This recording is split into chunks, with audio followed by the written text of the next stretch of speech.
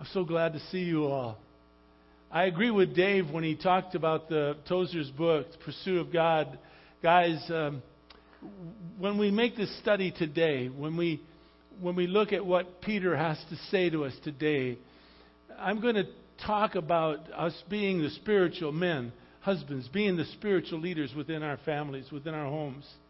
And coming to a study on Monday evening once a month, or men, if you could make it to the Wednesday morning breakfast that we have at Keno's from 6 to about 7:30. Anytime, guys, that you can get into a study to understand and try to comprehend what the Bible is saying to you as an individual, it'll strengthen our church.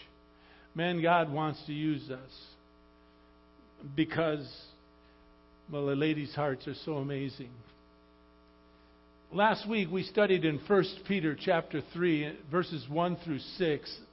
We took a look at the wife's position within marriage. For whatever reason, Peter stopped this particular writing in this book that he is doing, and he centered it in on the family. And he talked in verses 1 through 6, he talked to the wives.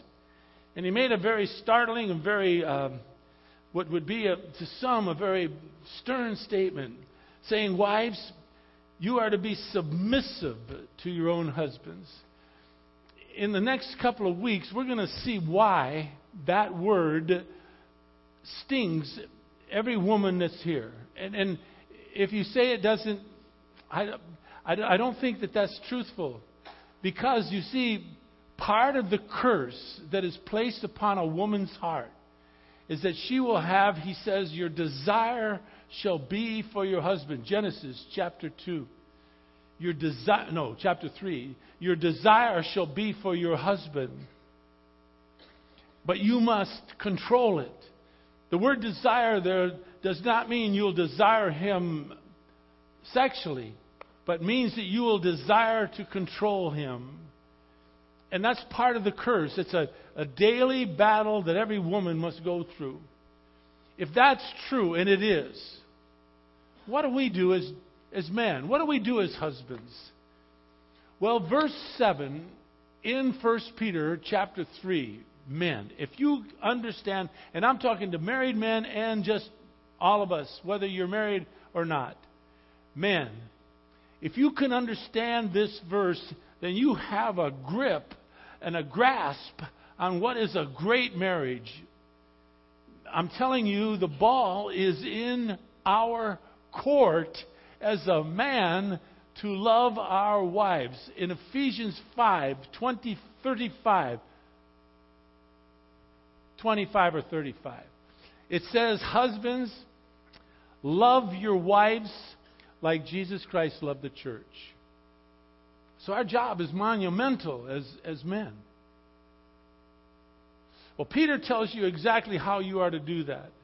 Ladies, sit back, kind of relax. Listen to what the Bible has to say to us as men and how we are to live our lives with you.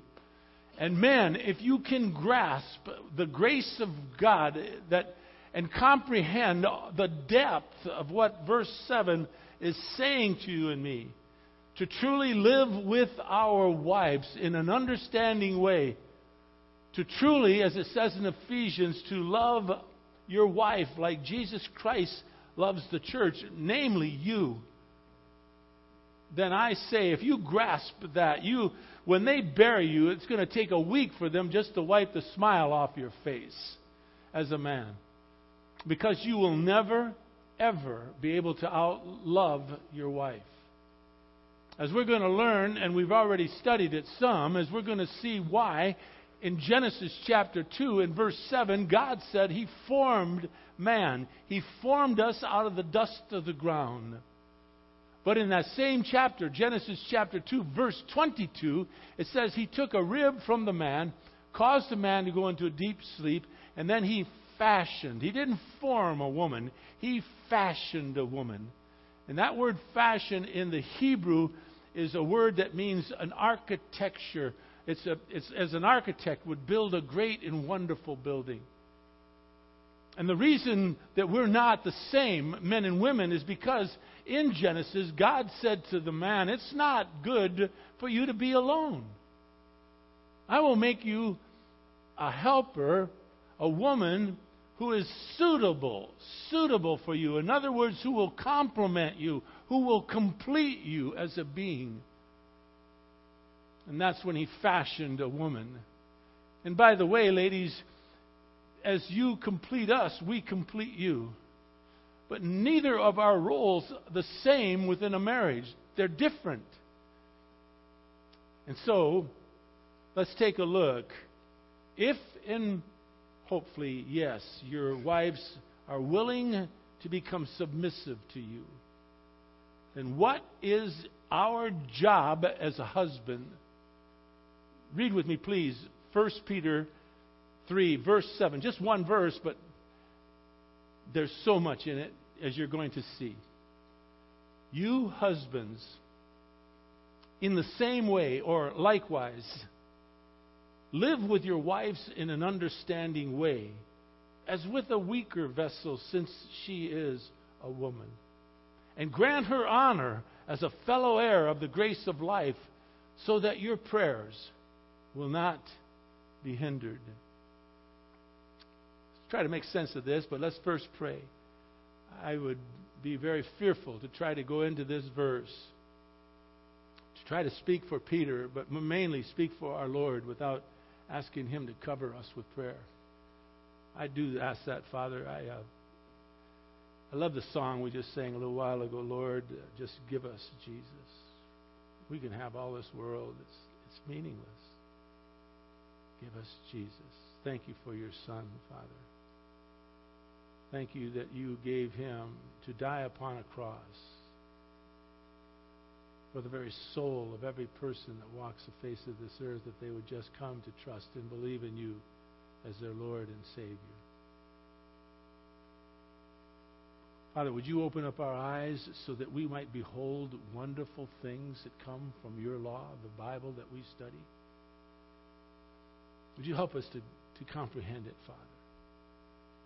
And would you move me aside so that I don't get in the way of that process, so that I don't interfere with what you want to say to every single one of us here today? So bless your words. Bless us, Father, as we try to live it out. I pray in Jesus' precious name. Amen. You know, while I was praying, I couldn't help but thinking how much I love you guys. I know I tell you that, maybe too often. But I was just thinking, it's very kind of you to come to church. And unless you've ever done this, to stand in front of people and speak, and have people look at you like you're looking at me, it's intimidating, but it is such a privilege. But the only privilege there is in it, and the reason why I tell you I love you so much, is because when I get through with this study, I'm going to go home, and probably tonight, sometime after I take a nap, I'll go back and look at my Bible and look at what next week is going to hold for us. And you force me into the Word of God by your attendance, by your listening, by looking like you do at me. Or say something, Johnny. Teach us something, Johnny. And that is so comforting to me and intimidating. But I love you. I love you for that fact and the privilege of doing what I do. Someone came to church this morning in the first service from another church, bigger church. Said they want to feel comfortable. They feel comfortable in a smaller church. They kind of like this church. And I said, you know, the size of a church is irrelevant. It really is irrelevant. If you went to a mega church, you'd probably only get to know 100, 200 people at the most, just like the size of this. You come to this church, you won't get to know everybody. You'll try, hopefully. So the size of the church is irrelevant. You know what's important in a church? Each of you guys. Our hearts. What kind of a people are we when people come into our church? How do we embrace them? How do we make them feel? It's intimidating to walk into a new church. We can help a person that comes here fresh by making them feel very much at home. As a matter of fact, Harley, who I love more than life itself, I don't know if he's in this service or not. He's ushering. I don't see him. Harley made sure I got to meet a young lady back there that is at our church for the first time. And I didn't mean to point you out. I'm just thinking through just the whole process of what makes a church really special. It's not the size of the church. It's not the beauty of it, although I think this is a very beautiful sanctuary. What's really beautiful are you, people of the church. Now, man, we got an important job ahead of us. That's to live with our wives in an understanding way. Peter starts this off by saying, husbands, likewise, or in the same way. If you look back at verse 1 of chapter 3, Peter told the wives the same thing. He said to the wives in verse 1, in the same way. In other words, what we need to do as now husbands is look back, just like the wives had to look back to chapter 2, verses 13, 14, and 15, and also verse 21. What happened in chapter 2 that Peter tells us in the same way you are to live out your life? Well, the same way is verse 13 of chapter 2. See it? Submit yourselves for the Lord's sake to every human institution, whether to a king as the one on authority, or to governors sent by him for the punishment of evildoers and for the praise of those who do right. For such is the will of God, that by doing right you may silence the ignorance of foolish men. Jump ahead and look at verse 21. It says in verse 21 of chapter 2, you and I, we have been called for this purpose, since Christ also suffered for you, leaving you an example for you to follow in his steps. And so, when Peter says in chapter 3, you wives in the same way, or husbands in the same way, or likewise, he is saying that we also, as husbands, are to become submissive. We're to understand our wives. How? Well, let's look further. Look with me, please, at verse 7 again, the first few words. We're to live with our wives in an understanding way. An understanding way in the Greek is a statement that is a farming term. In other words, Peter is saying, the Lord is saying to you and me as a husband, we're to live with our wives as a farmer would his land. Now, no farmer on the face of this earth would plant something in his earth that he knew would not grow. He would not buy something that needed a lot of sun and plant it where it was just shady. Nor would he buy or plant anything that needed a lot of water in a place that was high ground and dry. No farmer would do that. He would look at what he has been given to grow, and he would live with that. He would understand it. And so God is saying to you husbands, to me as the husbands, we are to understand our wives. In other words, if you see your wife struggling with submission, then don't force it on her. Don't fight with her to submit, but rather help her to flourish. A good husband, when we become like Christ to our wives, we need to find out what our wives need to flourish and to help them in their area of, say, giftedness.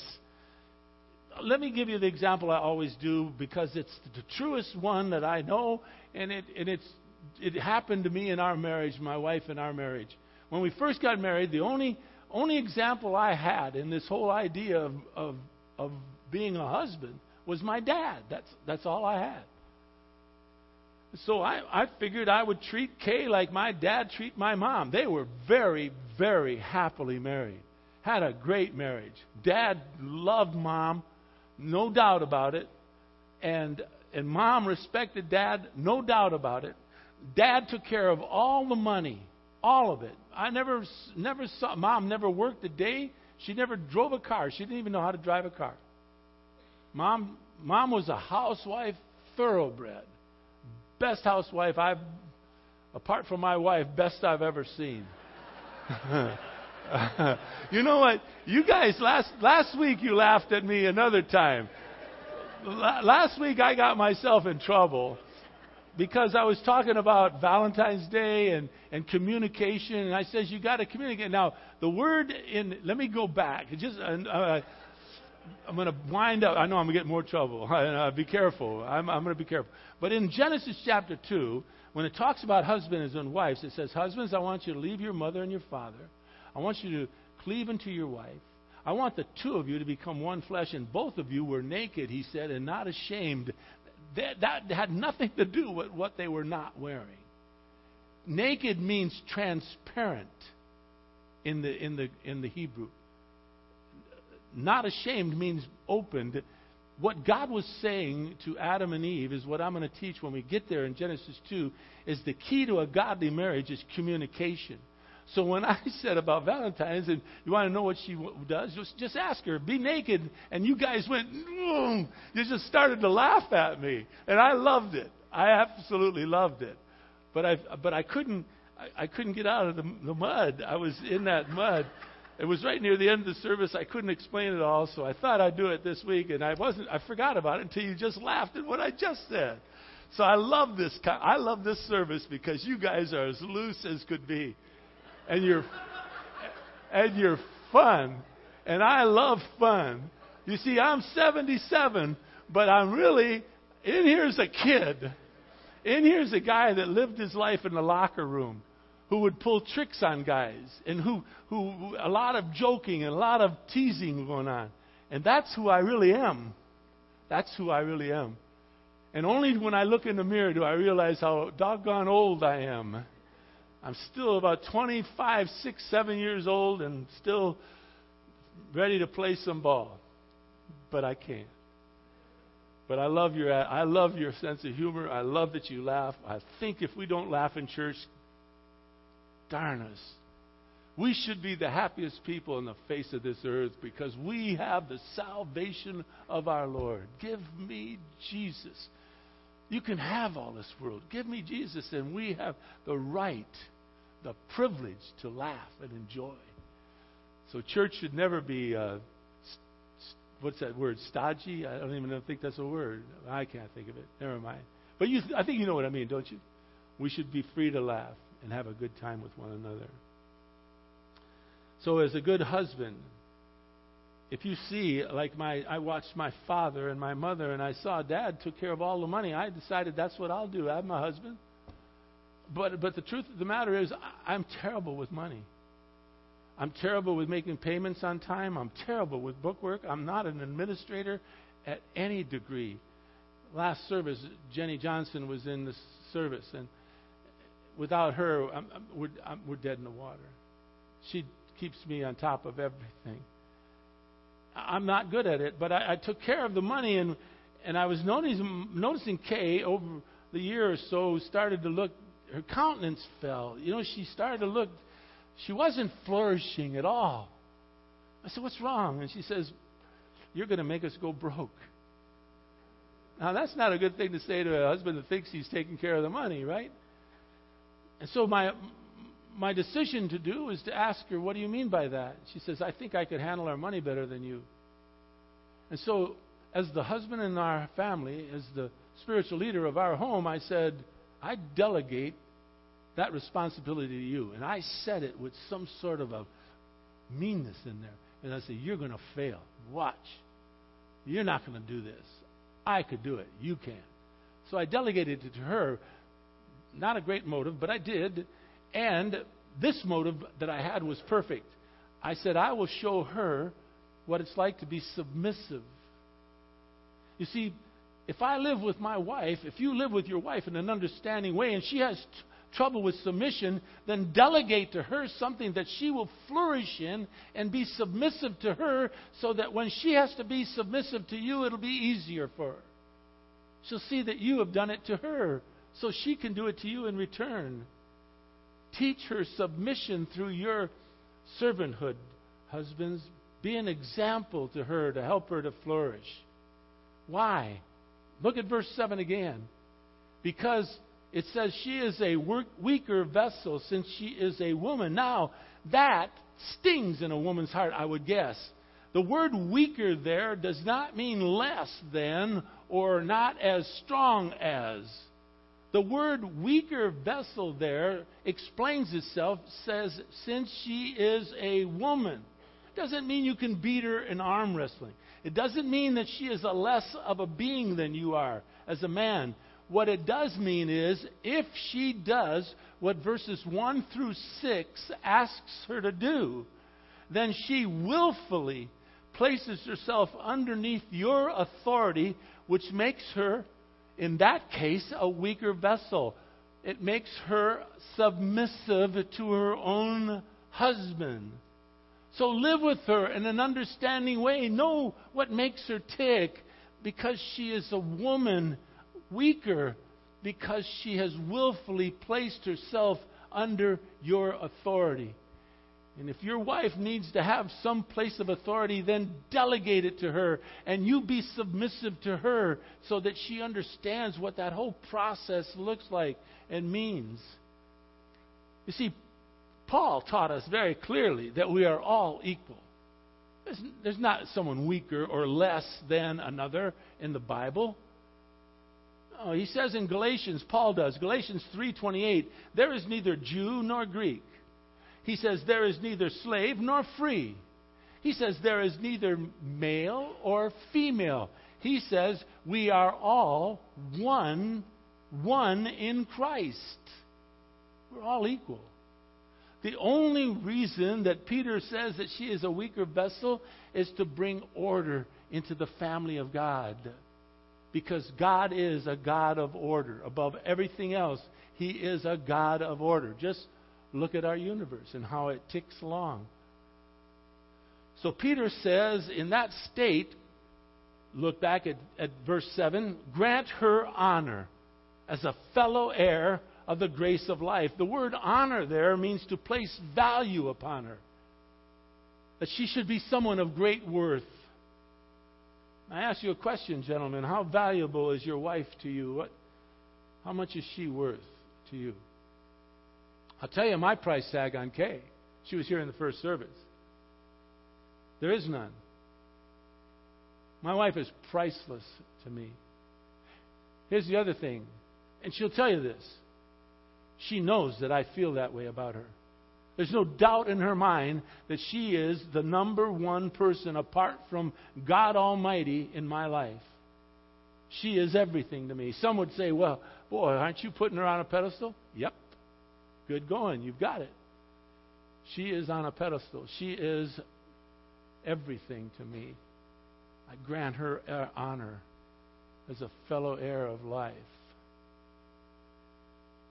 There's nothing more secure for a woman, gentlemen, to know that she is so important to you that nothing takes her place. Nothing. Talking about honor as a fellow heir of the grace of life, let's boil it down to you and me, all of us, men and women here.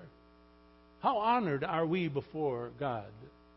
Well, God paid the ultimate price for your soul. He shed the blood of His Son, His only begotten Son, so that you would know for certain you are of great value to God. He has purchased your soul through His blood. He asks you to trust and believe in Him so as to honor Him for what He has done for you. But He has honored you and me greatly by His Son. Therefore, gentlemen, if we are to love our wives like Christ loves us, that's a major responsibility. And it's so well worth it. Peter closes verse 7 with this statement. Since, he says, you're to live with your wife in an understanding way. In other words, as a farmer would his land, you're to help to make her flourish. Because she's a weaker vessel means that she has willfully placed herself under your authority because she is a woman. So therefore, grant her honor as a fellow heir of the grace of life. She too was paid for in full by Jesus Christ. So why are you and I, as a husband, to honor, to understand, to love our wives? It's a selfish reason. It's selfish. Just look. He says at the end of verse 7, so that your prayers will not be hindered. Gentlemen, I know of no one weaker on the face of this earth than a believer in Jesus Christ who understands who He is and all that He means to us, than to think that our prayers that go up to Him for our family, for our jobs, for anything and everything that you do, to think that our prayers go up as far as the ceiling, just bounce down and just sit at our feet, don't go anywhere. You don't want your prayers to be hindered. As a man of God, the weakest you will ever be is when God will not answer your prayers. Now, I ask you, do you feel like your prayer life is being hindered? I recommend you immediately do two things. Number one, search your heart and see if there's any known sin in your life and deal with it. Confess your sin before God. Ask Him for forgiveness, and He will give it to you immediately. Secondly, almost as importantly, take a good hard look at how you're treating your wife. The most precious gift that God has ever given to you apart from His Son, Jesus Christ. Are you honoring your wife? Now, there's only one way to know that. You got to ask her. You got to ask her. I told you my story. Told you when I thought I was doing the best job in the world, I thought I was really treating Kay to the max. We used to date each other. In fact, in the first service, I looked her dead in the eyes and I said, we're going to start doing this again. We've kind of gotten away from it, where I date her every week and we go and I ask her questions and she asks me, and we kind of fill in how are we doing as a couple. Gotten away from it. We're going to start it up again. I'm going to kickstart that with Kay again. That's my vow for you and her. First service. But when we used to go, first thing I would ask her every time is, how am I doing as your husband? And this week was one of those great weeks, where I did everything perfect. Oh, I couldn't wait to ask her. Couldn't wait. When I asked this in the first service, when we were in grade school back in Highland Park, Michigan, we had one teacher. I don't know if it was all the teachers, but one for certain. If we did really well, would give us a gold star and she'd lick it and put it right on our foreheads. And I can remember, this is the truth. This isn't like a Brian Williams story where did it happen or didn't it? No, this happened. This happened. I remember I used to walk home real carefully, because I didn't want that thing to fall off, because I wanted my folks to at least know I was trying. So I was going into this restaurant with Kay, and I was opening the front door, the door of the restaurant, figuring, I'm not going to wait. I'm going to get my star right now. And I said, how have I been doing this week? And she looked me dead in the eyes and said, terrible. Holy cow. I had two choices at the time. That's what I thought of. First one was, if you don't like the way I'm doing, there's the door. I'm trying the best I can. If you don't like me that way, then you're never going to like me. Or, which I didn't do that, I could do this. I could say, you tell me where I did wrong, and I'll correct it the best I can. I want to ask your forgiveness. I swallowed every bit of pride that I had, because I thought I was doing great, and she thought I was doing terrible. Which one counted? I'm asking. Which one? Hers. Mine didn't count at all. I asked her, and I found out. My response was, let me correct it. Let me be the husband that you want me to be. I'm sorry that I've disappointed you. Here's another hint, guys. Don't listen to her tell you all the things that you've done wrong and then just push it aside and just go about your way. If she asks for a change in your life, change. I tell you that because you'll never be able to outlove her. Change if she's asked for it. So, that's the thing there we're talking about. If you're not sure about whether your prayer life is being hindered, then ask your wife and maybe be in for a shock. That's why I tell every man that I've ever married. I counsel couples before I marry them, which is doing weddings is the most fun thing you could ever do. Well, I love doing this. I should say this is it. But weddings are so much fun because the couple are so much in love, and it's really fun. But when I'm counseling them, I've never failed to look a husband-to-be in the eyes and say, "Are you sure you want to marry that girl?" I say that right in front of the both of them, pointing to her. And you can hear the nervous giggle, He says, "Oh, yes, yes I do. I love her very much." And I said, "I don't blame you." I tell them normally. I said, "She's absolutely beautiful." I said, "You guys are going to get married, let's say, next Saturday at 12 o'clock, right? At about 12:15, I'm going to look you in the eyes, and I'm going to say, 'Do you take this woman to be your wife?' And you're going to say to me, 'I do.' The moment you utter that word 'do,' you just bought the farm. In other words, whatever she is, you have just committed yourself to care for her in an understanding way and to be a farmer that makes her flourish. And she might be high maintenance. Then what are you going to do? And you come to me and say, and I'll say, 'You bought it. Clean it up. Fix it.' Now, we shouldn't be so smug. At least I can't be.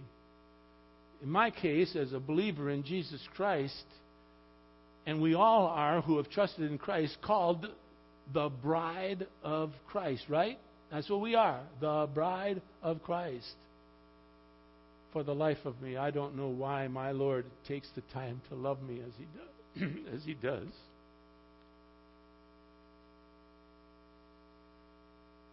For the life of me, I don't understand why my Lord forgives me every time as He does. Because I am one major load of upkeep. I mess up so often. And my guess is, so do you. And when you think it through in that fashion, when God says to you as a husband, "I want you to live with your wife in an understanding way, and I want you to love her like I do you," can we do any the less for our wives, men? I say no. Now I want you to close with me as we go to Ephesians. I want to take a second look at what we were talking about, and Ephesians really nails it. Turn to the left and go to Ephesians chapter 5. We're going to close with this. In Ephesians chapter 5, Paul gives us a second look at the very same thing that Peter has said in 1 Peter chapter 3. For instance, look, I'm not going to talk about this morning, but look at verse 22. Ladies, wives, be subject to your own husbands as to the Lord. That's exactly what Peter says. Because he says in verse 23, the husband is the head of the wife, as Christ also is the head of the church. He himself being the Savior of the body. But as the church is subject to Christ, so also the wives ought to be their own husbands in everything. So, same message, same thought. You're not going to see the Bible contradict itself. But what does he say to us as husbands? Let's look. Verse 25 to verse 33. Read it with me, and then we're going to go back over a little of it. Verse 25. Husbands, okay, nailing us, it's us. Love your wives, just as Christ also loved the church and gave himself up for her, so that he might sanctify her, having cleansed her by the washing of the water with the word, that he might present to himself the church in all of her glory, having no spot, nor wrinkle, nor any such thing, that she should be holy and blameless. So husbands ought to also love their own wives as their own bodies. He who loves his own wife loves himself, for no one ever hated his own flesh, but nourishes and cherishes it, just as Christ also does the church, because we're members of his body. And he takes us back to Genesis chapter 2, which we will do the next time we talk further about husband and wives and marriages. For this cause a man shall leave his father and his mother, shall cleave to his wife, the two of them shall become one flesh. This mystery, he says, is great, but I'm speaking with reference to Christ and the church. In other words, Paul is comparing marriages with Christianity and the church. Nevertheless, verse 33, let me close with this. Nevertheless, he says, let each individual among you also love his own wife even as himself. He's repeating this over and over again. And then he says, and let the wife see to it that she respect her husband. Men, do you give your wife someone to respect within your home, within your lives? Does your wife respect you? Let me show you how she can. Look at verse 25 again. We're to sacrifice ourselves for our wives. Best story I know, and I want to rush through this, but best story I know is long ago, way before Kay and I were in church, we were in ministry with professional athletes and their wives. We had a couple that were just, like they could have been a poster child in any magazine for a good-looking couple. She was drop dead gorgeous. And he was this tall, good-looking guy. Had all of his hair, darn it. He was a good-looking guy. They loved each other so much except for one thing. Now, any of you that never played professional sports, you have no idea the grind it is. It really is a grind. It's intense, and you give it every ounce of your energy and every bit of your thought from the time the season begins until it closes. When the season closes, normally what the guys like to do is just unwind. They just want to relax. So this guy loved to hunt. This is his favorite thing in the world to do. He absolutely loved hunting. And so he and a few of the guys on his team would gather together, and at the end of the season, they would pack up their bags, they would take their guns and their stuff, and they would go hunt. I've never hunted a day in my life, so I don't understand what they did. But they went and hunted. When he came back after hunting for an extra week and a half or so, there would be like this in the house. She said, why did you go hunting? Well, I wanted to relax. Why did you go hunting? I need you here to help with the kids, to help with the house. I don't need you to go hunting. You're gone all season. Stay here with me. He says, I'm going to go hunting. And they were at each other's throats. And who did they come to? Kay and me. I was well prepared for this because just recently, at that time in our lives, our son was born, and Kay all of a sudden had to take care of the house, take care of everything, bathe and wash John Mark, take everything about him. And I was out doing ministry, and I was out hanging around with the guys, and I would go play golf with the guys. And I came home one day after playing golf, and she says, I resent the fact that you play golf. I need you here to help with John Mark. I said, but that's my ministry, is to play golf with the guys. She says, I don't want you playing golf anymore. So you know what I did? Here's a thing for you guys to understand. I took my golf clubs and I gave them to one of my friends. I didn't have any golf clubs anymore. I showed Kay firsthand that what she wanted was more important than my playing golf. So, with that in mind, this couple comes to us, and I ask the guy, I say, do you love your wife? He says, I love her with all my heart. And I says, do you love to hunt? He says, I love to hunt. I says, who do you love more? Your wife or your hunting? He says, my wife. I said, great. Get rid of your guns. Oh, no. I might as well just cussed him out. He looked at me like, what kind of counsel is this? And I said, get rid of your guns. He said, no. I said, well, do you love your wife? Yes. Then get rid of your guns. Do you want him to go hunting? I asked her. She said, no. I said, then get rid of your guns. Took a few sessions. He finally got rid of his guns.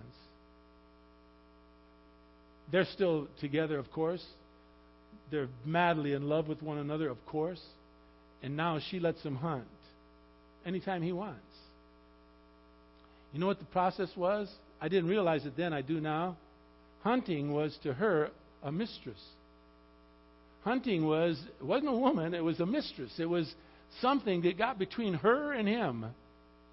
And she felt with all of her heart that he loved hunting more than he loved her. Man, I'm not sure she wasn't right. But he gave it up. And as soon as he proved to her that he gave it up, she said, you can go hunting all you want. I'm fine. I'll take care of the kids. You can't outlove your wives.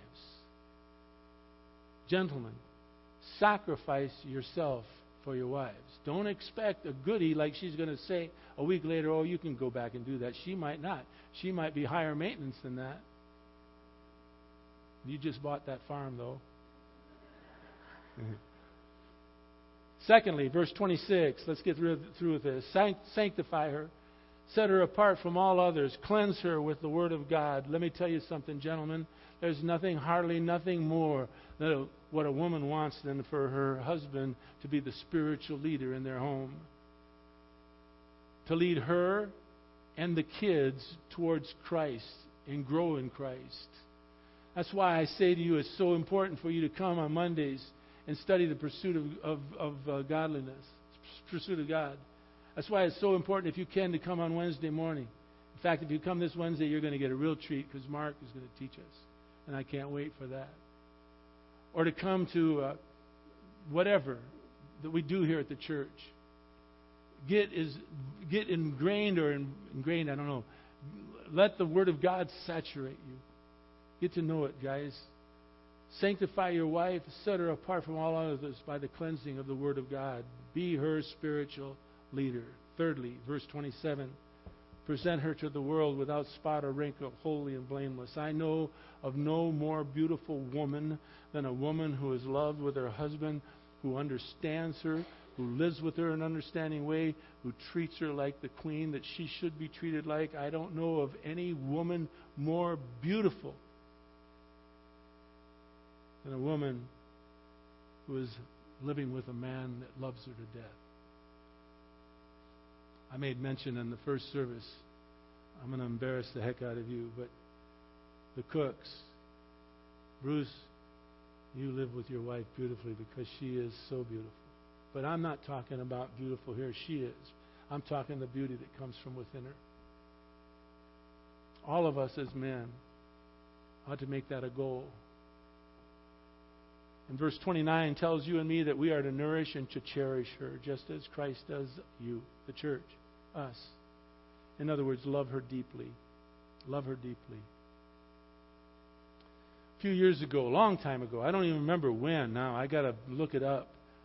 I received something that I want to read to you right now. It's kind of lighthearted. But it is, in essence, what happens sometimes in marriage if you don't keep it fresh and real and love. You see, I let Kay know how much I love her. On Valentine's Day, she doesn't want fuss, but I always write her a handwritten note. And while we were sitting in the front room, I put it on her pillow because she always go to bed before me. I turned the light on so that she would have light when she walked into the bedroom, and there was this note on the pillow, and I knew it was going to happen. I was sitting there, couldn't wait. All of a sudden, I heard down the hall, clip, clip, clip, clip. She walked in, sat down on the chair with me, just thanked me for that note. After she got through thanking me, she went to bed, and I went back to my office, and I wrote her another one so that she would have another note to wake up with in the morning. I wanted to let her know that my feelings for her is real. We've been married 41 years. When I saw her the first time I ever laid eyes on her was in Hawaii. I wish you were with me. That was 41. That's a long time ago. Some of you weren't even born. I'm telling you, you talk about someone that knock you out. She had this purple dress on. I can remember exactly what she was wearing. Had this long purple dress, scooped neck. Her hair was down, just flowing over her shoulders, and she was the tan of living in Hawaii, and she looked unbelievable. And I made a move on her. I can't tell you that I fell in love with her at that moment, but good Lord, tell you I fell in lust with her that moment. I never seen anybody look like that. And that was 41 years ago, and she still makes my heart beat when I see her in the morning. She's still that girl. I want to read you something that's called The 7 Years of a Married Wife's Cold. I found this, and I don't know, someone must have given it to me. It was out of the Saturday Evening Post. But year 1, she coughs. The husband says, sugar dumpling. I'm so worried about my little baby girl with that cough. You got yourself a bad sniffle, and there's no telling about these things nowadays, so I'm going to put you in the hospital. I'm going to call Doc Stroman right now for your general checkup, and I want you to get some good rest. And I know that the food there in the hospital is lousy, so I'm going to go to our favorite restaurant, and I'll bring you food right to your bed. Second year cough. Listen, darling, I don't like the sound of that cough of yours. So I called Doc Stroman, asked him to rush over here to look into that. Now you go to bed like a good girl, and I'll bring you up some soup. Third year cough. I don't like the sound of your cough. Maybe you ought to lie down. Nothing like a little rest when you're feeling punk. I'll bring you something to eat. What have you prepared? Yeah. You can see it starting to slide. Fourth year cough. Look, dear, that cough sounds deeper. Be sensible. After you feed the kids and get the dishes done, you ought to hit the sack. Fifth year cough. Holy cow, why don't you get yourself a couple of aspirin? That cough sounds terrible. Sixth year cough. Perfect timing. What's with that cough of yours? Why don't you gargle or something instead of sitting around here barking like a seal? I love that one. I just love that. I never can get it out. Just sit around here barking like a seal. Very sensitive. Oh, the 6th year. 7th year cracks me up the most. She coughs. He says, "For Pete's sake, will you stop that coughing? What are you trying to do? Give me pneumonia?"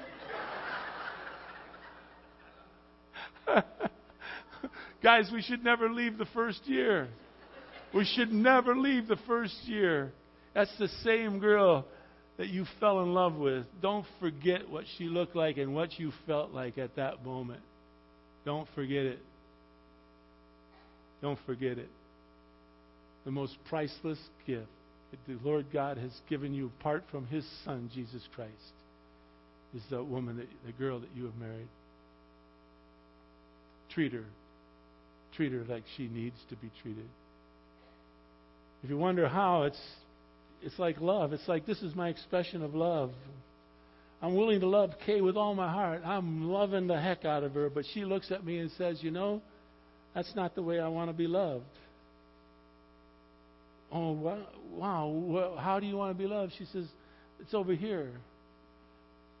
My choice is simple. I just do this, or this, or that. It doesn't matter. I just want to love her. Father, thank you for the privilege you've given us of marriages. The world out there is trying to destroy it. And you laid a rock-solid foundation, asking the wives to be submissive. And we'll find out exactly what that means, Father, from your word in a couple of weeks.